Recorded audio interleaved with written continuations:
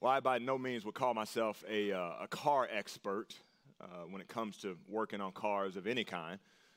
But, nowadays with the dashboards, you have all of these warning sign notifications that pop up that tend to make me feel like I can do a little something when it comes to the car.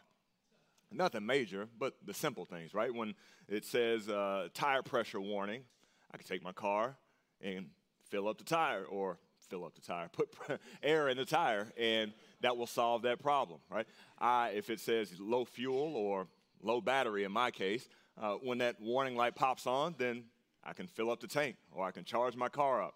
When it says low washer fluid, then I can pop that top under the hood and I can fill it up with some washer fluid. Solves the problem. It makes me feel like I can do something with a car.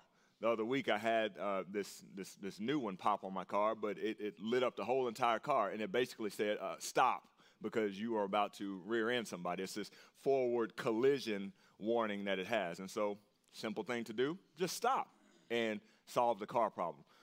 But then there's another little light that comes on my dashboard every once in a while, not too often, but it's a check engine light. Check engine light is above my pay grade. At that point in time, I need what is called an intervention, because I need somebody to step in that's more qualified, that can do that job. Because, look, I don't have the capability to fix that problem without messing it up more than it already is. You and I, last week, we studied Ephesians 2, 1 through 3, and we studied the fact that we all have a big problem. We have a huge problem. As human beings, we're all depraved, and we have a big problem that you and I do not have the capability or the qualifications to fix. We need divine intervention. We need someone that is more qualified. We need someone that is far above us to step in and help. We need divine intervention. We need God to step in and be the solution for this big problem that you and I have. And God has done that. By grace, he has done that. He has done exactly what we need to solve the big problem that we have, if you've placed your faith and trust in Jesus Christ. Problem solved. There's been divine intervention. If you and I want to have the right understanding of the gospel, we as Christians need to remember what we talked about last week in who we are. Who we are apart from Christ. Dead in our trespasses and sins. Right? Children of wrath, like the rest of mankind. We have a big problem. But then as we study our passage today, we understand God's intervention, how he stepped in, how he and he alone solved the problem for us. Right? We get an understanding of what he's done and why he did it. And we have to have the right understanding of that in our gospel message, because otherwise our fleshly tendency is to think that we had something to do with it. If we don't think about that enough, we can have the right gospel one day, and then if we're not really examining our own hearts and thinking about the gospel and thinking about God's grace and his mercy towards us, then we start to think, you know what? I'm not that bad after all, right? God probably needed me a little bit. He gave me a little something, so he probably used a little bit of what I had. We have that tendency to be pulled towards it has something about us. Because ultimately, we all want to be the star of our own life. We all want to feel like we made the decisions. We all want to feel like we had something to do. We set the plan. We set the criteria. But we need to understand, he had nothing to do with it. But only God. If you didn't realize it already, everyone in this room has a unique opportunity coming up this coming week. Matter of fact, the next month. Because it's this season of Thanksgiving that we go through. And oftentimes people ask, what are you thankful for? What are you thankful for? And instead of just rattling off, something that you probably are thankful for, I want you to think about this open door opportunity you have for the gospel. When people say, what are you thankful for? You can tell them you're thankful for the biggest and greatest and most amazing blessing that you have in your life, Jesus Christ. Let me tell you a little bit about him. But you must have the right understanding of the gospel. You must have the right understanding of your role in the story versus God's role. And if you have the right understanding as you're sharing your testimony, it's a great opportunity to present the gospel and the need that everyone has for the gospel by you just sharing your story of what you're thankful for. And so we'll get into that a little bit today, but as we continue through this gospel message that Paul gives us in Ephesians 2, 1 through 10, I want to focus on what God has done and why he did it, so that when you examine your own salvation, when you think about that, and when you present it to someone else, when you share the gospel with someone else, you have everything in the right order. You have God as the prominent figure. You have God as the centerpiece of your presentation, of your examination of the gospel message. And so let's do that. Let's go ahead and open up to Ephesians 2. I'm going to spend our time in verses 4 through 7 this morning. Ephesians 2, verses 4 through 7. And right now, Paul is, again, in the middle of this gospel message that he's presenting in Ephesians 2, 1 through 10. And I mentioned this before, but he has these long sentences, right? He gave us, I think, 2 long sentences in chapter 1. And again, this is the end, the conclusion of another long sentence. He starts it in verse 1, and then he ends it in verse 7. Well, we'll end our time this morning. But this is all one sentence. Again, Paul is just rattling off how grateful he is and all that God has done. We're going to jump in here right in the middle. Verse 4. My 2 favorite words in all Scripture. Here we go. But God. But God. I mean, that could be a sermon in itself right there alone, right? It could be a whole series. But God. And that but is a strong contrast. It's a strong contrast from what we were just talking about. What we were just talking about in Ephesians 2, 1 through 3 is how bad off you and I are apart from Christ. What we deserve apart from Christ. So he's telling us the bad news, what we talked about last week, and then he comes to verse 4 and he says, but God. That means you did all of this, you messed up enough, now let me tell you what God did. And then he's going to have that contrast there, and then he says, but God. God is the subject. God is the whole entire sentence, that whole lead up, verses 1 through 3, he's talking about God. He hasn't mentioned the subject yet, but that's just all the build-up till we get to verse 4 right here, because here is the centerpiece, God.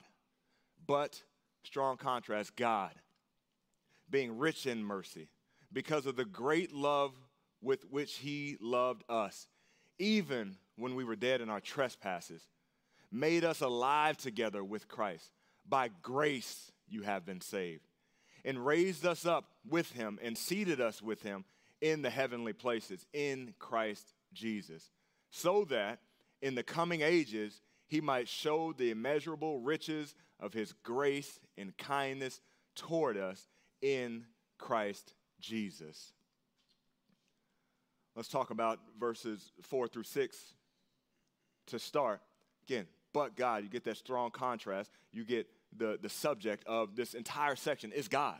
It's not about our plight that we were in. It's not about how bad off we are. It's all about God. That is the subject that he's talking about. And then he gets to the main verb once he describes God and his character a little bit. God has mercy. God has agape love, great love, with which he loved us, even when we were dead in our trespasses. That's where we were. He loved us even though that was the case. And then he gets to the main verb. Here's what God did for us. He made us alive together with Christ. He made us alive together with Christ. Not God and some of you, and we had a meeting and a huddle, and we decided this is best for, no. God made us alive together with Christ. And then he says, by grace you have been saved. Right? In this section right here, it's like a parenthetical phrase. He's saying, hey, hold that. By grace you have been saved. Don't get ahead of yourself thinking like, oh, this is by grace you have been saved. He uses that word grace 12 times in the book of Ephesians. Right? 12 times. He can't get enough of God's grace. He can't get enough of explaining that. And so he mentions it, and then he's going to elaborate on that as we get into our next study together, and starting in verse 8. By grace you have been saved. Just hold that. Then he says, and raises us up with him, and has seated us with him in the heavenly places in Christ Jesus. Now, I get if you're reading verses 5 and 6, it can make you think, whoa, what are we talking about here? Right? What do you mean he's raised us up and he seated us in the heavenly places? Because right now, I'm here on earth. I don't really understand that. Here's how we can understand that. Because when he says he's raised us up and he's seated us in the heavenly places, right now, with Christ Jesus, we need to understand sanctification. And most of the time when we say sanctification, you and I get an understanding of sanctification. We look at one aspect. But actually, there's 3 phases of sanctification. And if we understand these 3 phases of sanctification, it gives us better context and understanding of how we can be seated in the heavenly places, but yet our physical body is here on earth. So let me talk through those 3 phases of sanctification. Phase number 1 is positional sanctification. Positional. We normally don't break it out, but here's the breakout of sanctification. Positional sanctification. I'll tell you about that. Progressive sanctification. That's typically the sanctification. When you use that word, you're talking about progressive sanctification. And then the last one is final sanctification. Final sanctification. Positional sanctification, when we look at verses 5 and 6, here's what we're talking about. If you have an understanding of positional sanctification, then this part of the passage makes sense to you, because he's not talking about literally we're sitting there, because we're not, right? We're not. Spiritually, we are. Positional sanctification is our spiritual position before God. Our spiritual position before God. So once we become a new creation in Christ, once we go from dark to light, from death to life, at that moment of salvation, we then positionally, before God's eyes, are changed. We're changed forever. We become enemies of God and we become part of God's family. So positionally, we've changed. Our spiritual state has changed before God. And that's why Paul can say in Colossians 3, set your mind on things above, where Christ is. And Paul is constantly setting his mind on things above. Again, he's there on earth at the time, but his mind is focused on Christ. His mind is focused on eternal things, just like yours and eyes are in yours and eyes. Yeah, yours and my focus should be on eternal things, right? And so that positional change has happened at the point of salvation. Right? We become set apart. That's what that word sanctified means, right? We're set apart. We're no longer of the flesh. We're no longer of earthly people. We are now set apart positionally, right? That's number 1, positional sanctification. Then you get into progressive sanctification. So this is when you and I say our sanctification, we're becoming more and more and more like Christ each and every day. We're maturing in our faith. We are more sanctified than we were when we were new believers now, because over the period of time, God has grown us, right? He's progressively sanctified us and made us more like Christ and less like the world. Right? Positional sanctification, that's a one-time change. Progressive sanctification happens for the rest of your Christian life. And then we get to final sanctification. That is where we become perfectly holy. That is after we take our last breath, there's no more holiness that needs to happen. We become like him. We become like Christ, where we are fully glorified, fully holy, and there's no more sanctification. We reach our final sanctification. So, positional sanctification, progressive sanctification, final sanctification. When you say sanctification, there's more than just being more like Christ. That's how we can understand that passage. That's why Paul can say he's raised us up, right? He's made us alive. He's raised us up and seated us with him. Positionally, spiritually, we are seated with Christ right now in the heavenly realms. Our earthly body is still here, but our citizenship is now in heaven as Christians. That's why this world doesn't feel like our home, because it's not our home anymore. Our home is in heaven because we are positionally sanctified with him. So that should help you understand that a little bit more versus physical presence versus our spiritual presence, where our mind is, where our eternal home is with Christ. But as we look at this passage and realize our salvation and being alive together, made alive together with Christ, right? Being raised up with Christ, being seated with Christ, there's one person doing all of this for us. One person. Again, it's not a mutual agreement. It's not a meeting that we had, a conference or anything like that. It's one person. It's God. God is doing that. And you and I need to understand that. We need to understand that God saving us is 100% his doing. It's 100% his doing. Not 99.9, not 98%, 100% God's doing. But God is the only reason that you and I can sit here, if you're a believer, and say that I am saved, because it was all him. It was all him. And that's point number one for us this morning. You and I need to understand that God saving you is 100% his doing. 100% his doing. And we can't get that mixed up. When we give all credit to other people, even in our own verbiage, when we say that, when we hear that nowadays, oftentimes it's not a true statement. We can say that to make people feel good. It's like, you know what? Even I mentioned car problems, right? I would give all the credit to the mechanic that worked on my car. I can say that, but it wasn't all the mechanics' work, right? I had to make the decision that I need to go get my car fixed. I had to set the appointment. I had to drive my car in. Otherwise, he would have never worked on my car. So I can say it was all him that did the work, but I played a little part in that. I did a little to get the car there. I love it when athletes, you'll have a quarterback being interviewed at the end of the game, and he's like, all credit goes to my offensive line. Really? Really, dude? You just threw for 400 yards. All credit goes to them? I mean, that ball didn't just get in the air itself. But I get what he's trying to say. Like, I wouldn't have been able to do it without them, because he wouldn't, right? He would have got sacked every single time. But you throw for 400 yards, all credit doesn't go to them. Sometimes you have a work project that you're working on at work, and even if you give an idea, even if you didn't play a huge role, you gave an idea to help the project come together and help it actually get to the end result that it got to, you played a part. Maybe a small part, but you played a part. We all say that. We all say all credit can go somewhere else, but we really played a part. When it comes to God saving you, understand this: you did absolutely nothing. Nothing. If anything, you made things worse. Every time you touched something, every time you breathed, every time you did something, you made things worse. And by God's grace, he saved you. But you did absolutely nothing. And we have to remind ourselves of that, because our default is to think, I helped out a little bit. I like to think pretty highly of myself. I like to think I'm a good guy. I like to think there was a reason that God saved me. We have to remind myself it had nothing to do with us. Only by God's grace, 100% him. And two passages that we get in Scripture to remind ourselves of this, of our plight apart from God. One is Jeremiah 17:9. Jot that down, Jeremiah 17:9. The heart is deceitful above all things, desperately sick. Who can understand it? Who can understand it? Right? And so apart from God, we can't even think about righteous things. Our heart is deceitful. Our heart is sick. We can't even think about doing things that are pleasing to God, because our heart won't let us do that apart from divine intervention, apart from God starting to draw us near to him. Another passage is Isaiah 64:6. Our righteous deeds are like polluted garments, filthy rags.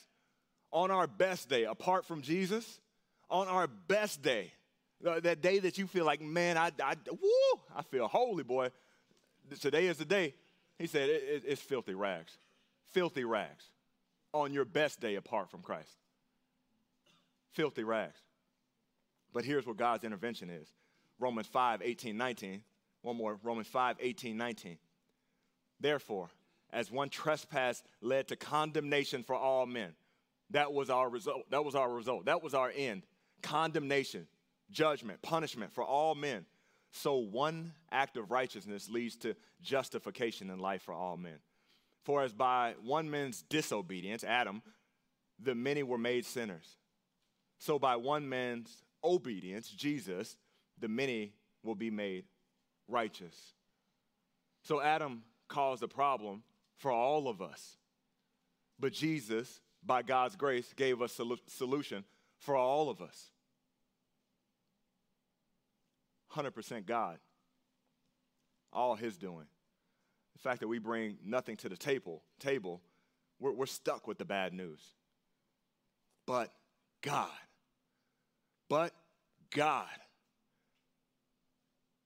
Because of that, we can have total dependence on him. And we can have eternal life. We can be sanctified. We can be justified because of God's grace and mercy. Every other religion that you look at, even back in Paul's day when he was writing this letter, even now, if you ask them, about their eternal destination, how they get there, the best that they can give you is, I'm giving it my best shot. I'm trying. What's going to happen to me at the end of this life? Just have to wait and see.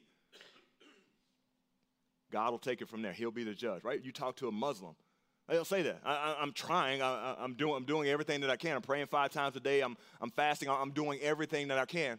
On that day, I'll just have to see where I land. You talk to a Mormon, right? They have some similarities, so they think, right? False similarities of comparing what we believe and what they believe. But at the end of the day, they're looking at it from a standpoint of, I'm going to work as hard as I can, and then God will just take me the rest of the way. God will take me the rest of the way.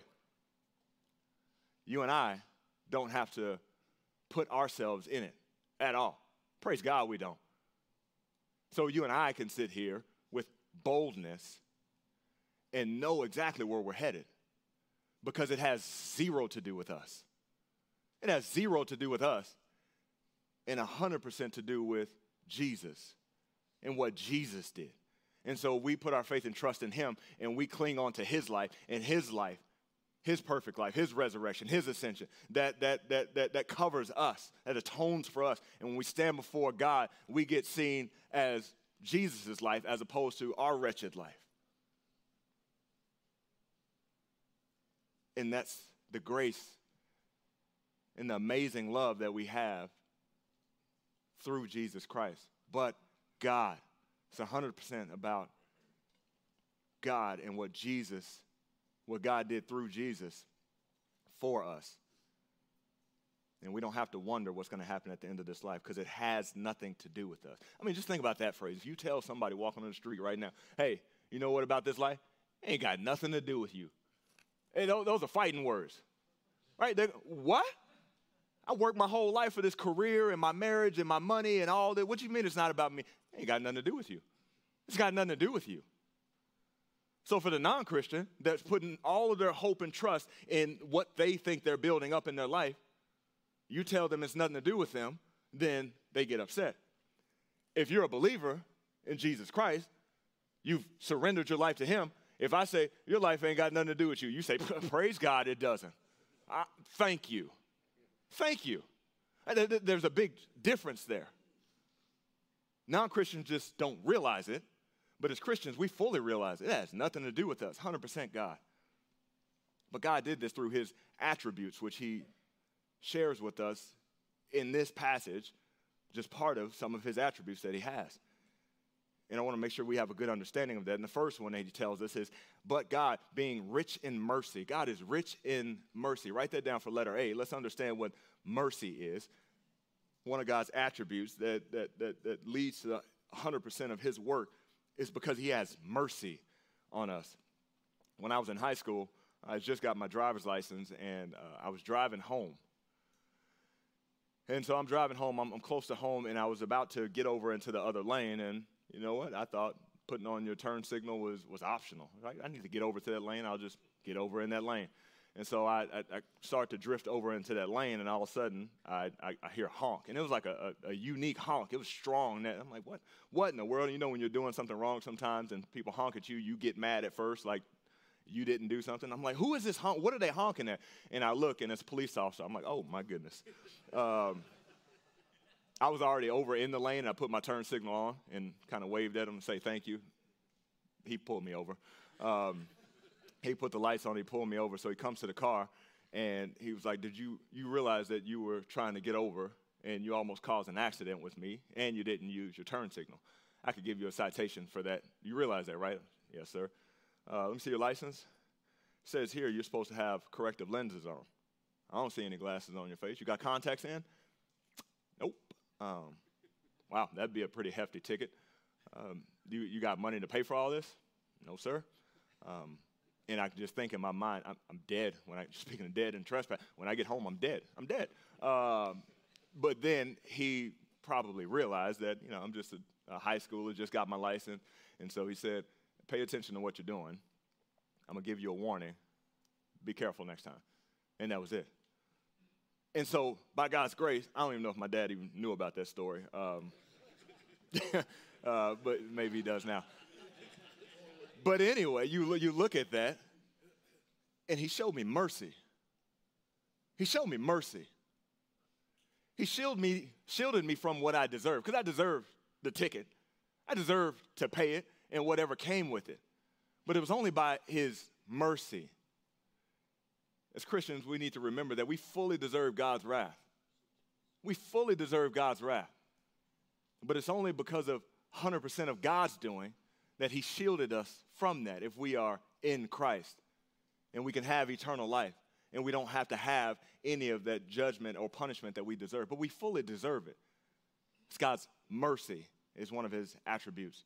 The second one that we see here is because of his great love. Great love. That word is in the Greek agape. Agape love. Letter B. Love. We need to understand what God's love is. Agape love is the highest love that we have. That's a God-like love. That's the love that God gives. God is love. That's agape love. That's his faithful and committed love that he gives to us. We need to understand that his love is at the highest level. And he's given his love to us by sending his son. And we often get his love distorted. Even Christians do. Christians and non-Christians. We have a misunderstanding of God's love, and that causes us to have a low view of God. And that shows up at times when we question God's love for us. When things are going wrong in our life, we can say, man, does God love me? Because I have this cancer, because my financial situation is in as much turmoil as it is in, because my marriage isn't great, does God love me? But what we have to constantly go back to and remind ourselves is, look at the cross. There's God's love for you, because you didn't deserve anything that you have. But he sent his son for you. And when we remember that great love that he has for us, that he's given us eternal life when we deserve death, that he's given us light when we deserve pure darkness, when we have that in order, then even if we get to that place where we question God's love, we get right off of that because we remember how great his love is for us. He's taken us from death to life only by his mercy, only by his love, only by his grace we see here. By his grace, letter C is grace. We need to understand God's grace. And oftentimes we put these two words together, grace and mercy, grace and mercy, grace and mercy. And they're similar, but they're different. And we need to understand the difference in order to fully understand God's character, his attributes, because grace is different than mercy. Grace, if you look at grace, you want to simplify it, G for grace, G for gift. It's God's gift to us. We didn't deserve it, but God gave us a gift of eternal life, his grace towards us. He gives us gifts all throughout our life that we don't deserve. That is his grace, undeserved favor towards us. Mercy, again, mercy keeps us from the things that we do deserve. We deserve everything that's lined up for us. All the punishment, his mercy shields us from that. His grace is a gift for us that we don't deserve. We hear the word grace period, even if, again, our common language, and oftentimes we hear the word grace, is typically dealing with when your bills are due.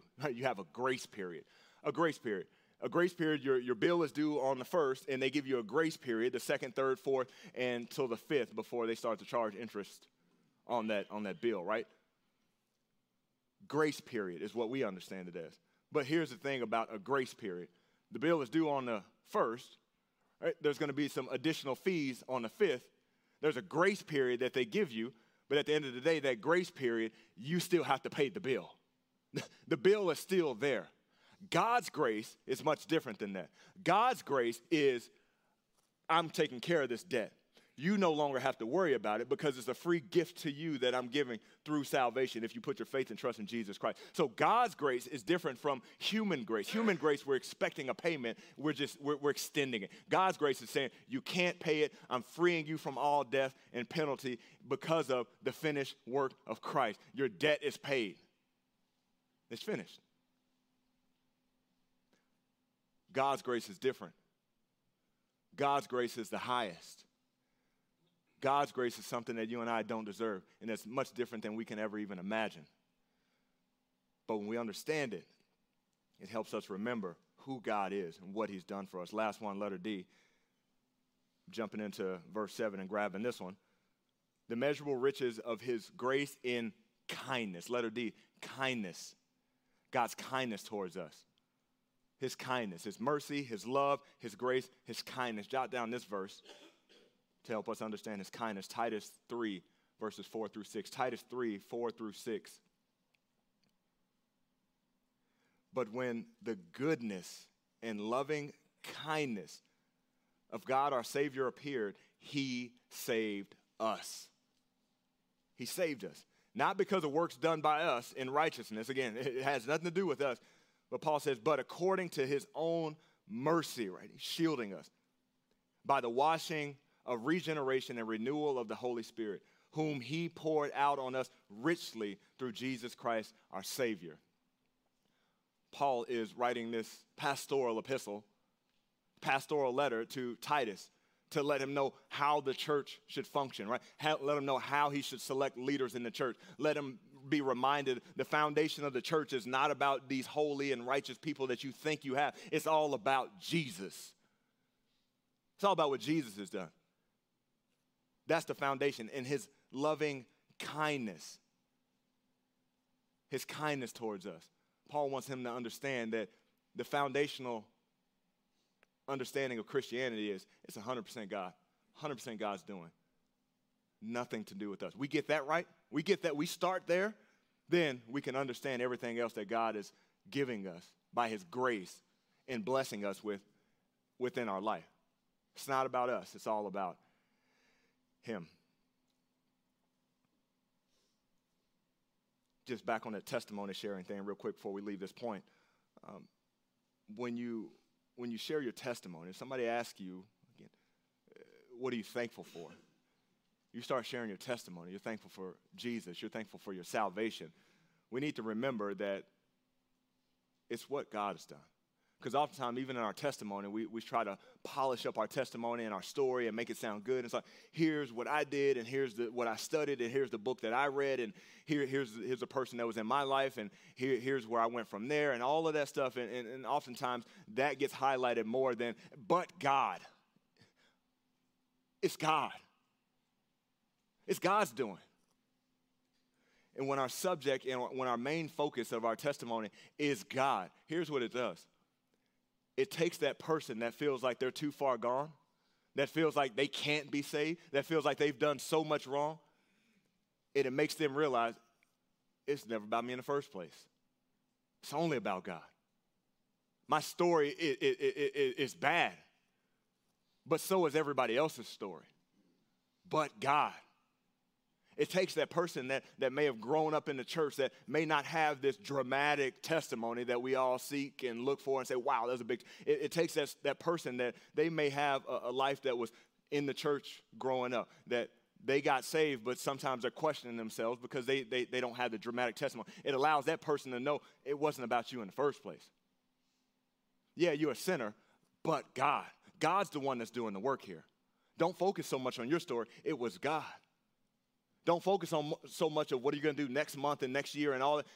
Let's start with identifying it was only God that's doing this. And it's only God that's going to give us, by his grace, wisdom to continue to live out a life that's pleasing to him. But God. When we understand that intervention that God has given us in our life, that's a great start. But then Paul also gives us, back in our passage, why he did it. It's important to know what he did, but you and I need to get aligned on why he did it. Why he did it. Here it is in our passage, Ephesians 2, last verse 7. So that, here we go, that builds us up to why he did it. He did it so that in the coming ages, right, the future, he might show, he might demonstrate, he might put on full display the immeasurable riches of his grace and kindness towards us, believers, in Christ Jesus. Many of you have been to sporting venues, and you go to these sporting venues, whether it be pros or college sometimes, and you see these retired jerseys. A retired jersey, of course, you're not supposed to wear that number because it's set apart. It's put up in the rafters. That number is from an athletic, using a biblical phrase, holy, right? Set apart. You can't use that. It's untouchable. And oftentimes when people go there, if they can get close enough to these jerseys, or maybe it's a statue or a trophy, whatever it is, people are taking pictures with it, and they marvel over this retired jersey, this trophy, this whatever it is. But when you really think about it, the retired jersey is just a piece of material. I'm taking a picture with a piece of material. It's not about the jersey. The jersey is a representation of the work that was done. The jersey is just a jersey. It can be the same jersey that you buy over here at Dick's Sporting Goods. It's just a jersey. It represents something, though. It represents all the hard work. It represents all the production. It represents all the accolades and all the successes that a particular person has. It's not about the jersey. You and I as a Christian are set apart, same way, set apart, made holy, set apart from everybody else. And we, too, are a representation of the work that's done through us. Representation. It's not about us. Again, we're just a jersey, if anything, that people look at and marvel, but the work is all attributed to God. Our life as a representation, as a display, as a demonstration of God's power, his love, his mercy, all should point back to God. He gets the glory. We're just a jersey that's set apart so people can see, but it's all about God and what he did. And the glory is given to him because he saved us so that he would get the glory. He would get the glory. That's point number 2. Understand that God saving you is to bring himself glory. Bring himself glory. It's not about a life improvement option for you. It's not about nothing else worked in your life, so now you'll try God. God wants the glory. It was never about you in the first place. It's all about him. Even your Christian life is all about him. And here's the thing. Here's the thing I want all of us to understand. If we are his representation, we far too often, and I see this far too often, we have Christians that live depressed lives. Just your tone and just your anger and your kind of Eeyore attitude is like I feel like I'm missing out because I'm a Christian. We are God's representation. We should be the most joyful people here on earth. I don't care what's going on in your life because we have God's grace of eternal life. And so if we understand that we are his representation, we are the people that are set apart, people look at us and say, that's a man of Christ. Our lives should reflect that. Our lives should have joy. Our lives should have praise to him. Our lives should have thanksgiving. Our lives should have hard work. Our lives should have all of that because we know that we are a reflection of him. Our salvation is to glorify and magnify his amazing grace and kindness towards us, towards people, you and I, who were lifeless. Lifeless. And now we have eternal life.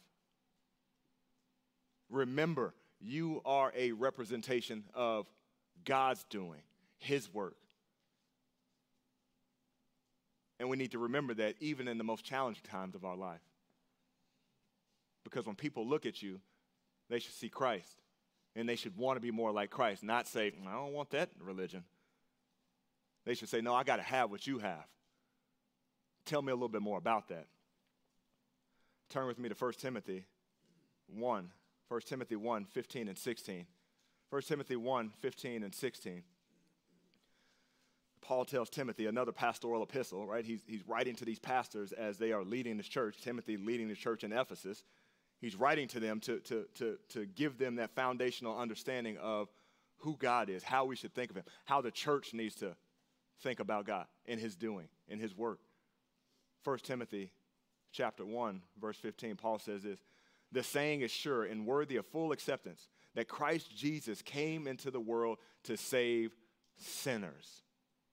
First and foremost, he came into the world to save sinners. The gospel is about sinners, people that realize the bad news, Jesus tells us in Luke 5:32, I did not come to call the righteous, but I came to call sinners to repentance, the sick to repentance. No, that's who he's calling to repentance. So it takes you to understand who you are apart from Christ first, and then we know what God is doing. And then Paul says, of whom I am the foremost. You think you sin bad? I got a story for you. Verse 16, but that very reason I received mercy. God shielded me, so that in me, as the foremost, as the worst sinner, the vilest sinner, the one that's done I got the worst resume, Jesus Christ might display, right, that same word that we use in our passage, display, he might demonstrate the utmost patience, making me an example to those who would come to believe for eternal life. Paul's telling Timothy, my whole life is on full display. Everything that's happening is on full display so that God can get the glory. So that people can say, wow, not wow, Paul, but wow, God. Wow, Jesus. Wow. Because remember, Paul had nothing to offer.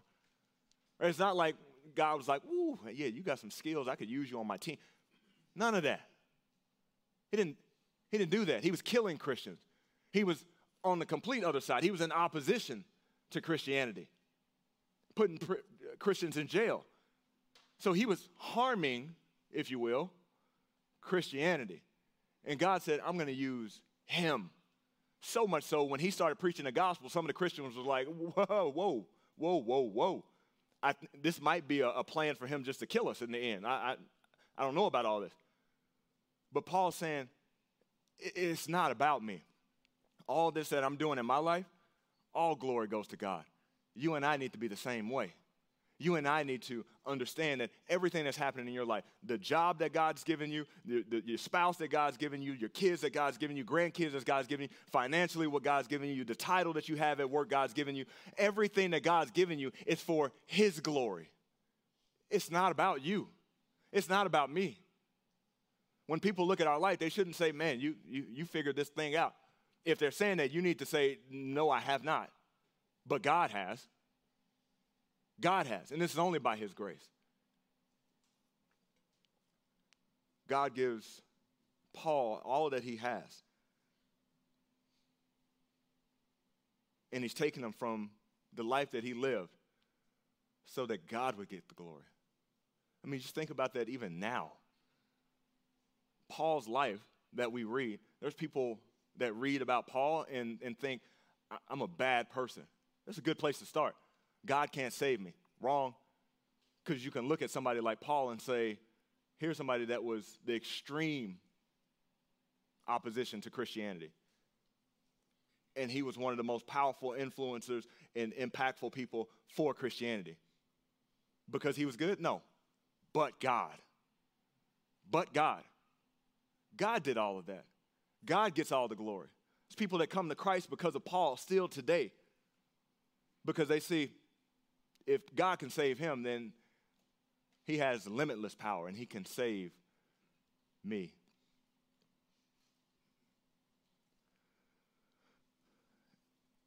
Before I end, I want to, as I did last time, just reiterate this to those that have not surrendered their life to Christ.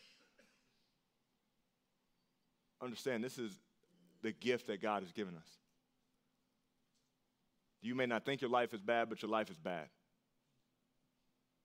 That might not be your favorite words to hear, but your life is bad. And when you come to the realization that by you deserve eternal punishment.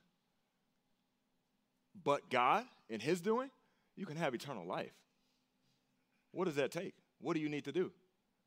You need to repent, and you need to put your faith in Christ. That can happen here. You don't need to have some big presentation. You don't need to have a special meeting or anything. That's you realizing I'm bad. I have eternal punishment waiting for me. My life is not about me. And realizing, but God, he intervened for me. He showed me mercy and grace and love and kindness. And he's saying, if I just surrender my life to Jesus, who really runs my life anyway, He runs my life anyway. If I acknowledge him as my Savior, if I acknowledge him as I need him because I have a sin problem that I can't deal with, I need divine intervention, you acknowledge that and you profess that, you proclaim that, you can have eternal life. God will give you the rest. You don't need to figure it out. God will give you that wisdom through his word, through prayer, through being around other believers to understand what it means to live a life that is pleasing to him, that is on full display for him. There's a quote that I came across. I've seen it before, but it's just a good reminder. It says this about the gospel. The gospel is one beggar telling another beggar where to find food. It's one beggar telling another beggar where to find food. That means one beggar, you ain't got nothing going on in the first place. You didn't cook up a meal. You didn't do anything. You're just a beggar. You're telling another beggar, somebody else that's in the same position as you, apart from Christ, apart from knowing where the food is, where to find food, eternal food. That's all we are. One beggar telling another beggar where to find food. Whether you're a brand new Christian, whether you've been a Christian for decades, we must remind ourselves it's not about us. I have nothing going on my own but God.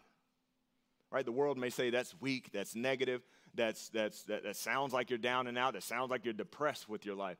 The world might say that. And I'll say, yep, yeah. But God, being rich in mercy, because of the great love with which he loved us, by his grace that I've been saved, because of the kindness that he's given me, I got everything. I got everything. In my life, when you look at my life, you can look at my life and see that I have joy. And that my life is a demonstration, my life is a display of the amazing love, the amazing grace that God has given me, 100% of the doing, for salvation, to glorify him. When we understand that, we can continue to praise him and we can continue to shout how great he is. And your life will show that. But we need to understand how bad off we are, what God has done, and why he's done it. And let's do that and do that well as we go into this Thanksgiving season. Let's pray. God, thank you for saving us. Thank you for giving us eternal life. And although that might be something we can rattle off and just present the gospel without even thinking about it, Lord, I pray that we would think deeply about the implications of the gospel, the implications of where we would be without the gospel, and what you've done for us, and why you've done it for your glory. And Lord, help us to live our lives to glorify you more, that when people look at us, they may want to know more about Jesus, because we understand what you've given us through Jesus Christ, through salvation, because of your grace and mercy. Help us to understand that and live that out well. In Jesus' name, amen.